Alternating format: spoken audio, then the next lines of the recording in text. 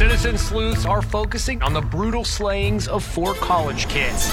A new Paramount Plus original docuseries. This is the start of something major. Follows online detectives as they unravel the mystery of the infamous Idaho College murders. There's plenty of places to hide a weapon. And turned it into a social media phenomenon. Where are the roommates It is a huge weight. I want the truth from you. Hashtag Cybersleuths, the Idaho murders, now streaming exclusively on Paramount Plus. Welcome into the Odds and Audibles podcast. I'm Matt Prehm. Eric Scopel is with me as always. And we're not doing the mailbag edition today. Instead, we are going to break down the Penei Sewell announcement that he is going to the NFL. He will be skipping his junior and senior seasons with the Ducks and preparing this year for the 2021 NFL Draft. Who replaces Penei Sewell at left tackle now for the Oregon Ducks? Before we do that, I want to remind you guys we are currently running a 2 months for only $1 promotion on duckterritory.com. Yeah, that's right. $2 or 2 months for $1 gets you access to the Oregon Duck community at duckterritory.com, expert analysis and opinion. Read all the content across the 24/7 Sports Network, access to Oregon Duck insiders, exclusive recruiting coverage, $1 for your first 2 months, then $9.95 thereafter that. Or if you want to save a huge chunk of change, you could go in and save over $40 by subscribing for an annual membership, one-time payment, $75.18. But if you want to figure out what that would cost you per month, it's $6.26. That's a significant drop from the $9.95 monthly rate that you would be paying as well. So good opportunities still abound for you to join duckterritory.com. Commitments. You get Oregon's recruiting class, which is the top 5 right now, and football is theoretically, hopefully, a couple months away from starting up. So good opportunity for you to join duckterritory.com. Okay, Eric, Monday, the news was announced by Penei Sewell. He did it on social media. He said that he was going to sit out, essentially, the 2020 football season and prepare himself for the NFL Draft.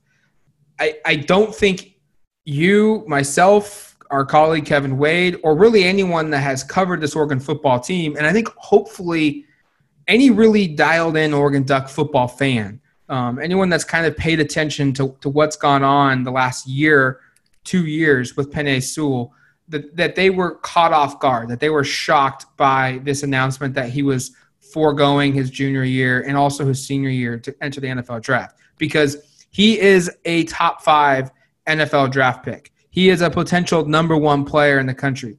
He does not need to play his junior year, whether that's Thanksgiving when the season starts, or whether that's in January or potentially in the spring of 2021, and in a season in which Oregon won't be competing for a national championship because they're not playing this fall as the other 3 Power 5 conferences that are playing are. So really, what was there for him to gain? The downside was there was more downside than upside for him by playing this season. And so for me, I wasn't shocked, and I think you weren't either. No, I wasn't surprised. As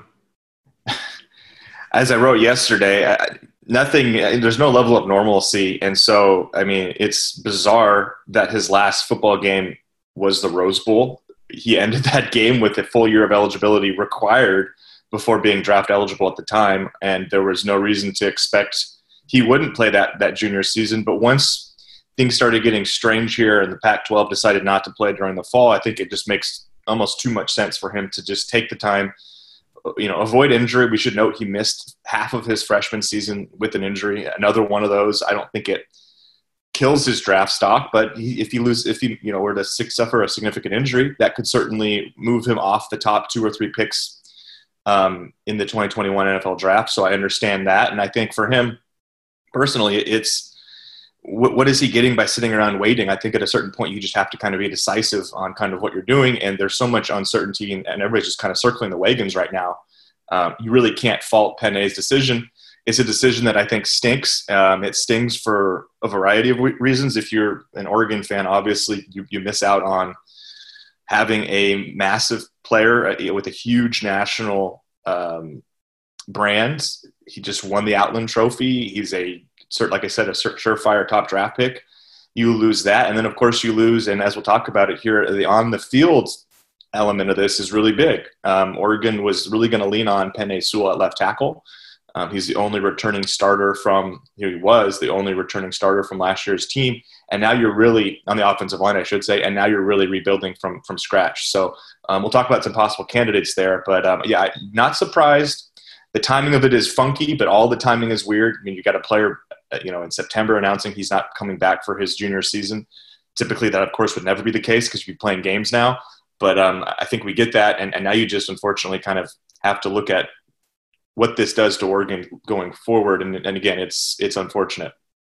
Yeah. Now, how do we turn this into a positive for Oregon? Because yeah, there's no way that you can just go out and say, hey, we're going to replace the best offensive lineman in the country, probably the best offensive lineman ever at Oregon, and not skip a beat. There will be some kind of negative impact from an on-field production.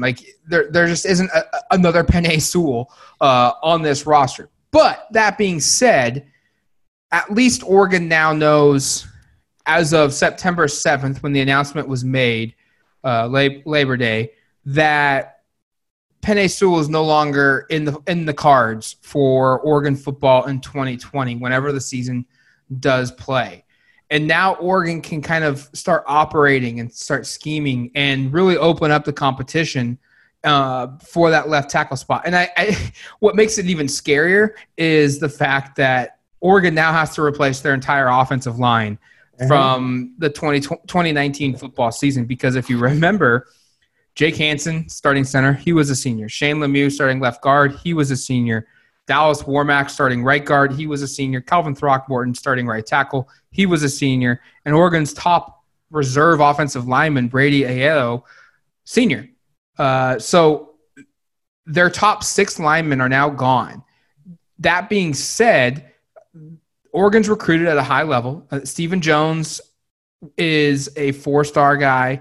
He is probably the most likely candidate to replace Penei Sewell at left tackle, and we'll talk about that later on. But he's a redshirt sophomore, and he, in my eyes, Eric, it wouldn't shock me one bit if he flourishes this year as a sophomore and really strongly considers going to the NFL draft, because he was the same year as Penei Sewell, and from a recruiting class standpoint, he's that talented. I think he's a second, third round type of talent at offensive tackle. But you've got a lot of options at replacing Sewell. And like I said, we'll discuss that here in a little bit. But at least now Oregon knows, and it's better to know now, 3 months before the season starts, than to find out week 1 of the season, or to find out week 1 of training camp that, we were expecting to have Penei, but now all of a sudden he's gone. Yeah, that's what I was saying earlier. The timing of it, while weird that it's he announces on Labor Day, which would typically, like I said, be during a season. Well, the timing of that is a little strange.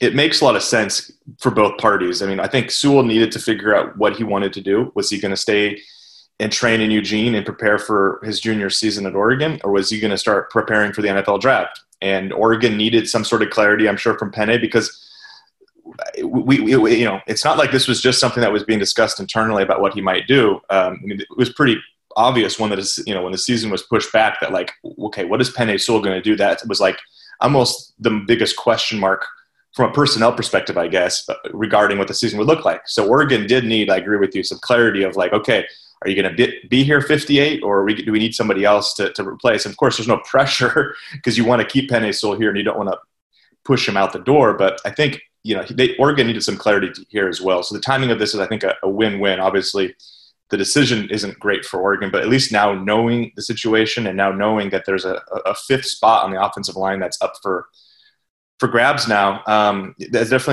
there's definitely some positive just in terms of managing the roster, managing expectations, and potentially whatever these position battles look like when they do start.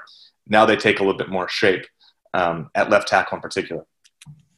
Now, who replaces Penei Sewell? Eric, I think the obvious one to me, is Stephen Jones.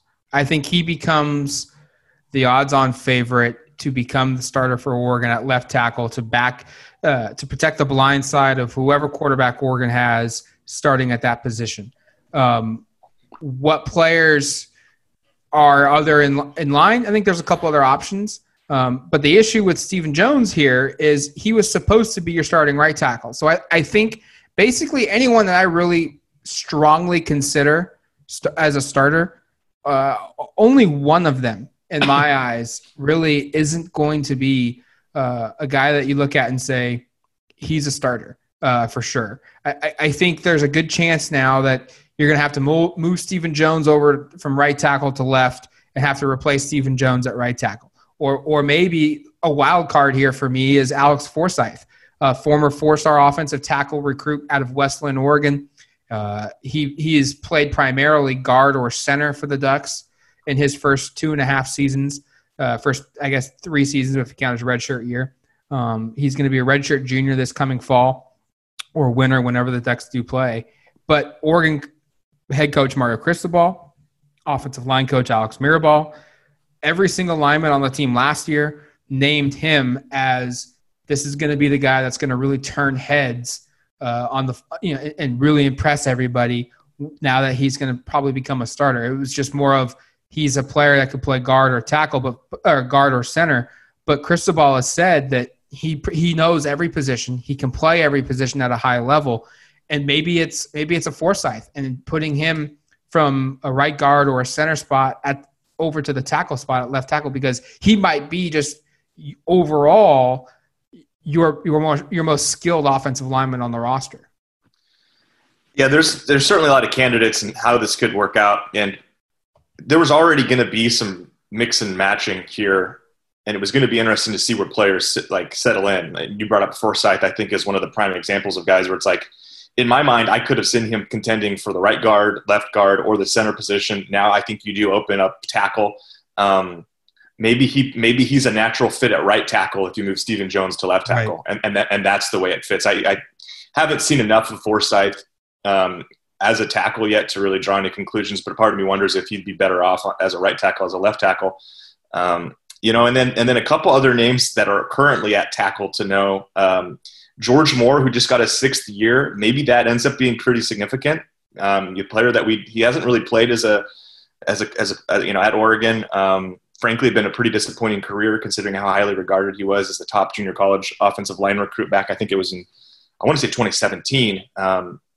So maybe he gets a crack now here at right or left tackle. And then the other player that's a full tackle that I think is also, at least you want to have an eye on, or at least be aware of, is Jonah Tauionu, because he was close to as highly regarded as Penn out of high school. He redshirted last year. In the spring, the feeling was he was contending for that left tackle spot, was kind of going to be the understudy there. So I think, to me, if Stephen Jones is the best left tackle on the team, he's the best left tackle on the team, and I'm probably not surprised if that's the case. He made his one start, albeit in replacement of, I think, Calvin Throckmorton. Oh, that's right. No, Throckmorton had to replace Jake Hansen at center against Utah a couple of years ago, and Jones started at left tackle. So he's certainly capable of playing there, and I wouldn't be surprised if that's the result. And then it becomes who replaces him at right tackle. Is it a Forsyth? Is Forsyth maybe too valuable at guard or center to do that? Is it a George Moore or a Jonah Tauionu who slides over to right tackle? Could a Dawson Yaramillo or a Chris Randazzo, 2 guys who are kind of waiting in the wings as well, or those guys factor in? I think there's a lot of interesting things here, and I think the first domino falls is who's at left tackle, and then it opens up a bunch of questions from there. Probably like you, Matt, my best guess is Stephen Jones is the starting left tackle when Oregon starts the season next year. But I just have a lot of questions even, after that. There's still a lot of dominoes to fall about right tackle. And then if it's Alex Forsyth at right tackle, does that impact things at guard or center? And do we have these, domino? I think this is going to be a mix and match here anyway.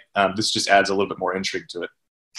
Let's try and project here for a second what Oregon's offensive line could look like game 1 of the postponed or shortened. However, we need to figure out what we call this. Is it the 2020 season? Is it the winter season? Is it the the lost season.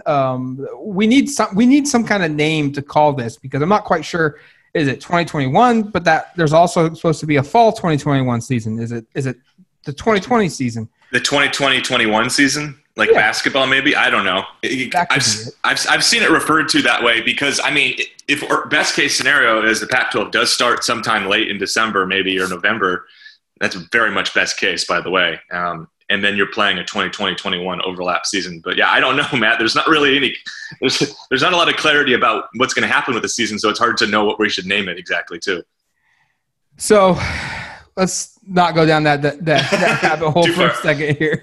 But when Oregon does play football again, whenever that is, and however we call that, Oregon's offensive line starting from left tackle to right tackle. I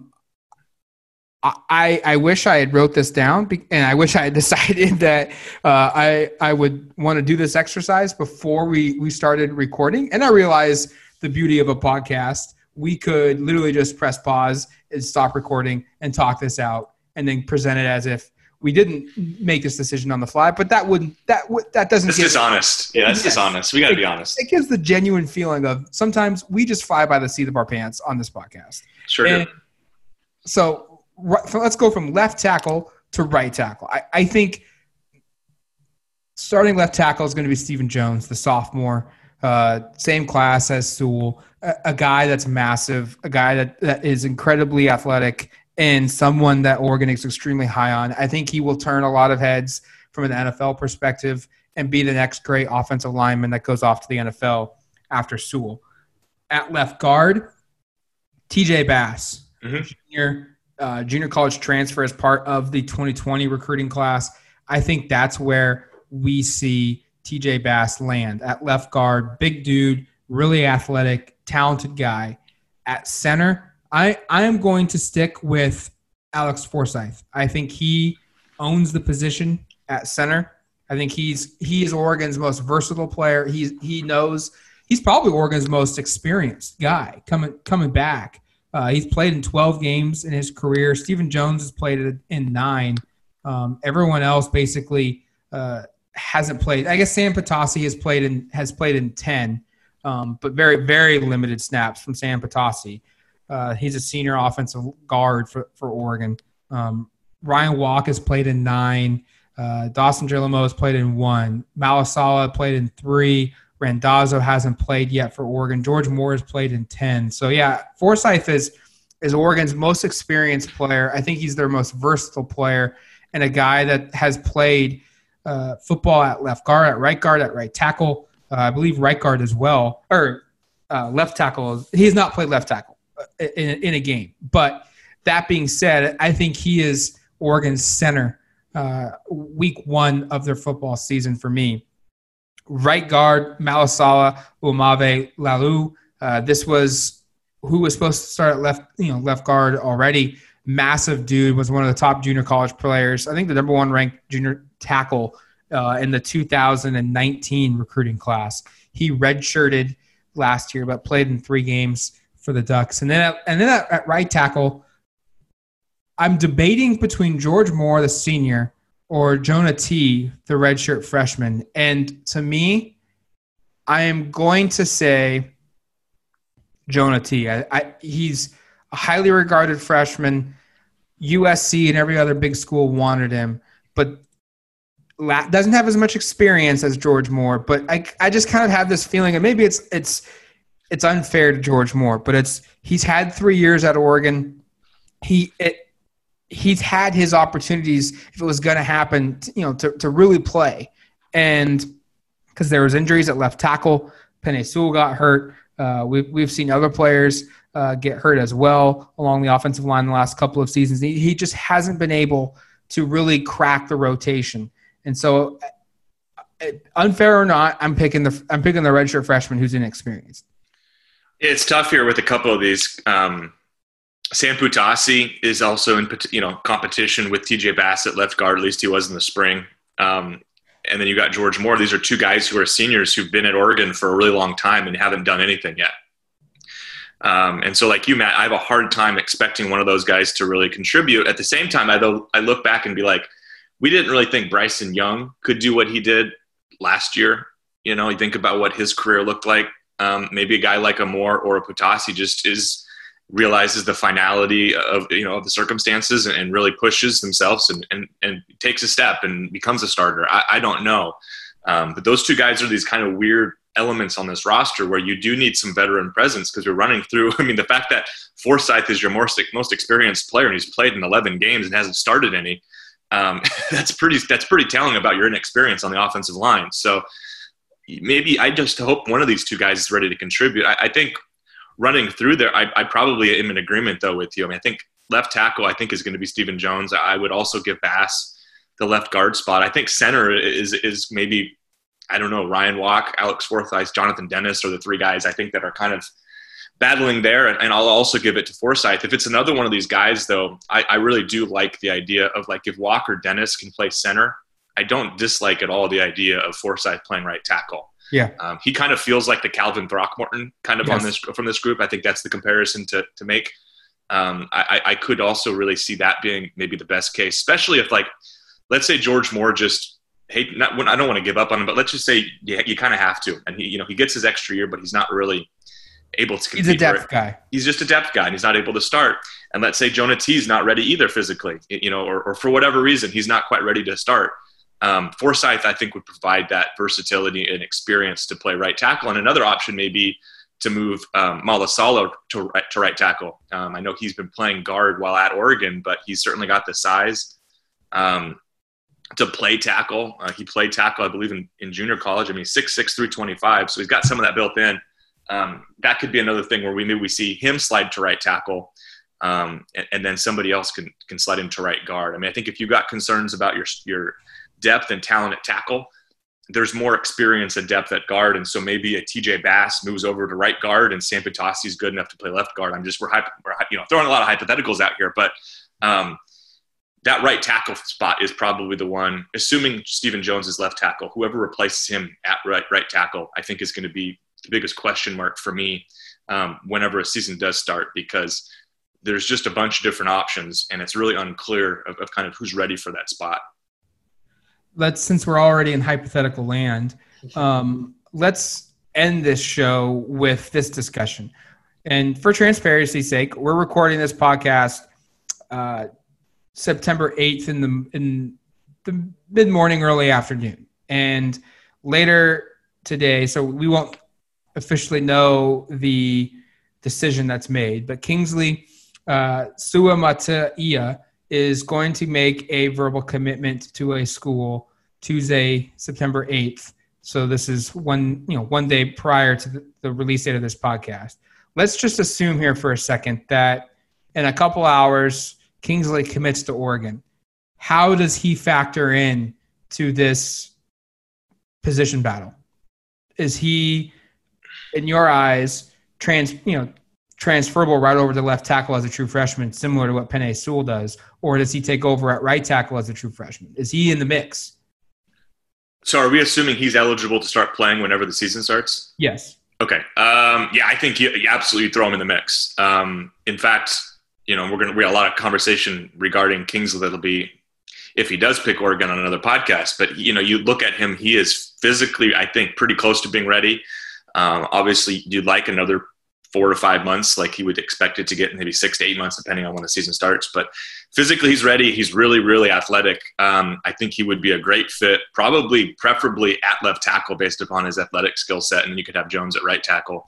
I think that would be a huge development if they could get him on campus and get him running this year. And it would also be just a really cool story, the unexpected kind of handing off of the torch there between two people that are, at least their families are pretty close. Penei Sewell and Kingsley's family are very close. It'd be pretty cool to see that sort of transfer from Penei being the star left tackle at Oregon as a true freshman to maybe Kingsley can be the next one to carry that in the years following. And I think I know I wrote it yesterday or a couple of days ago on kind of the follow-up to Penei's decision.